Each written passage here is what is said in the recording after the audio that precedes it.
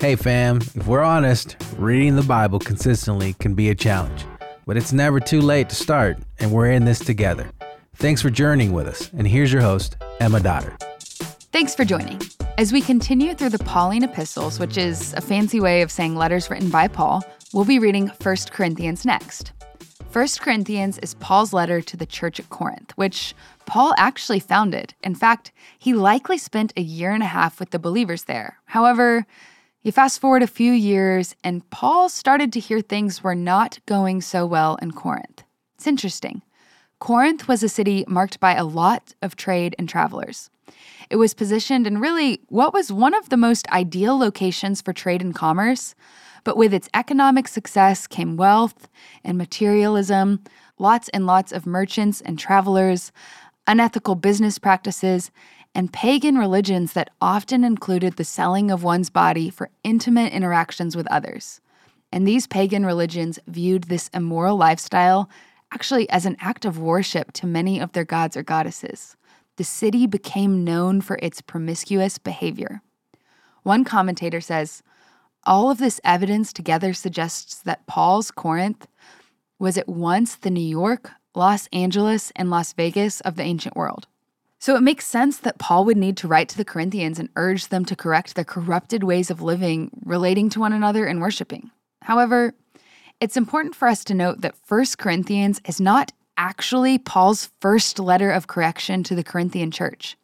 In 1 Corinthians 5, Paul refers to another letter, one that he calls his former letter. We don't have that letter today, but we can be certain 1 Corinthians is not Paul's first letter of correction to this church. Additionally, we also know that the Corinthians sought out Paul's guidance in regard to the chaotic circumstances they were living in, as in chapter 7, Paul addresses the issues they wrote about. It's as if the Corinthians were seeking to be corrected by Paul. And that's the theme for 1 Corinthians, correction. The book can be divided into 3 parts. In chapters 1 through 4, we see divisions within the church. Then in 5 through 6, Paul addresses disorders within the church.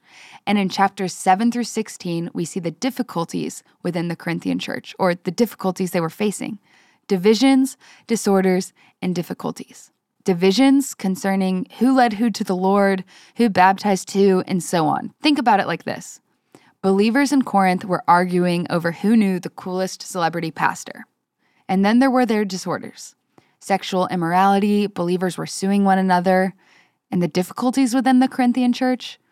Marriages were ending, widows and singles were anxious, they were dishonoring one another, lacking discipline, idolatry was creeping into the church, and they disagreed about how the Lord's Supper should be kept. Additionally, women were being incredibly disruptive in church services, and people were using their spiritual gifts in ways God didn't intend for them to be used. So Paul had to remind them of what was true. Correction. And while it can be easy to get caught up in all the bad, we have to remember Paul was not communicating that these people were too far gone. In the midst of the correction, we get a clear picture of redemption. 1 Corinthians 15 actually gives us one of the most clear gospel presentations of the entire Bible, which is why, as we journey through 1 Corinthians, we'll find that whenever we experience correction, God's grace always makes a way for redemption. Hey familia, the Join the Journey podcast is produced by Watermark Community Church in Dallas, Texas. But did you know Join the Journey isn't just a podcast? It's also a Bible reading plan with daily devos and more. Check it out by visiting jointhejourney.com.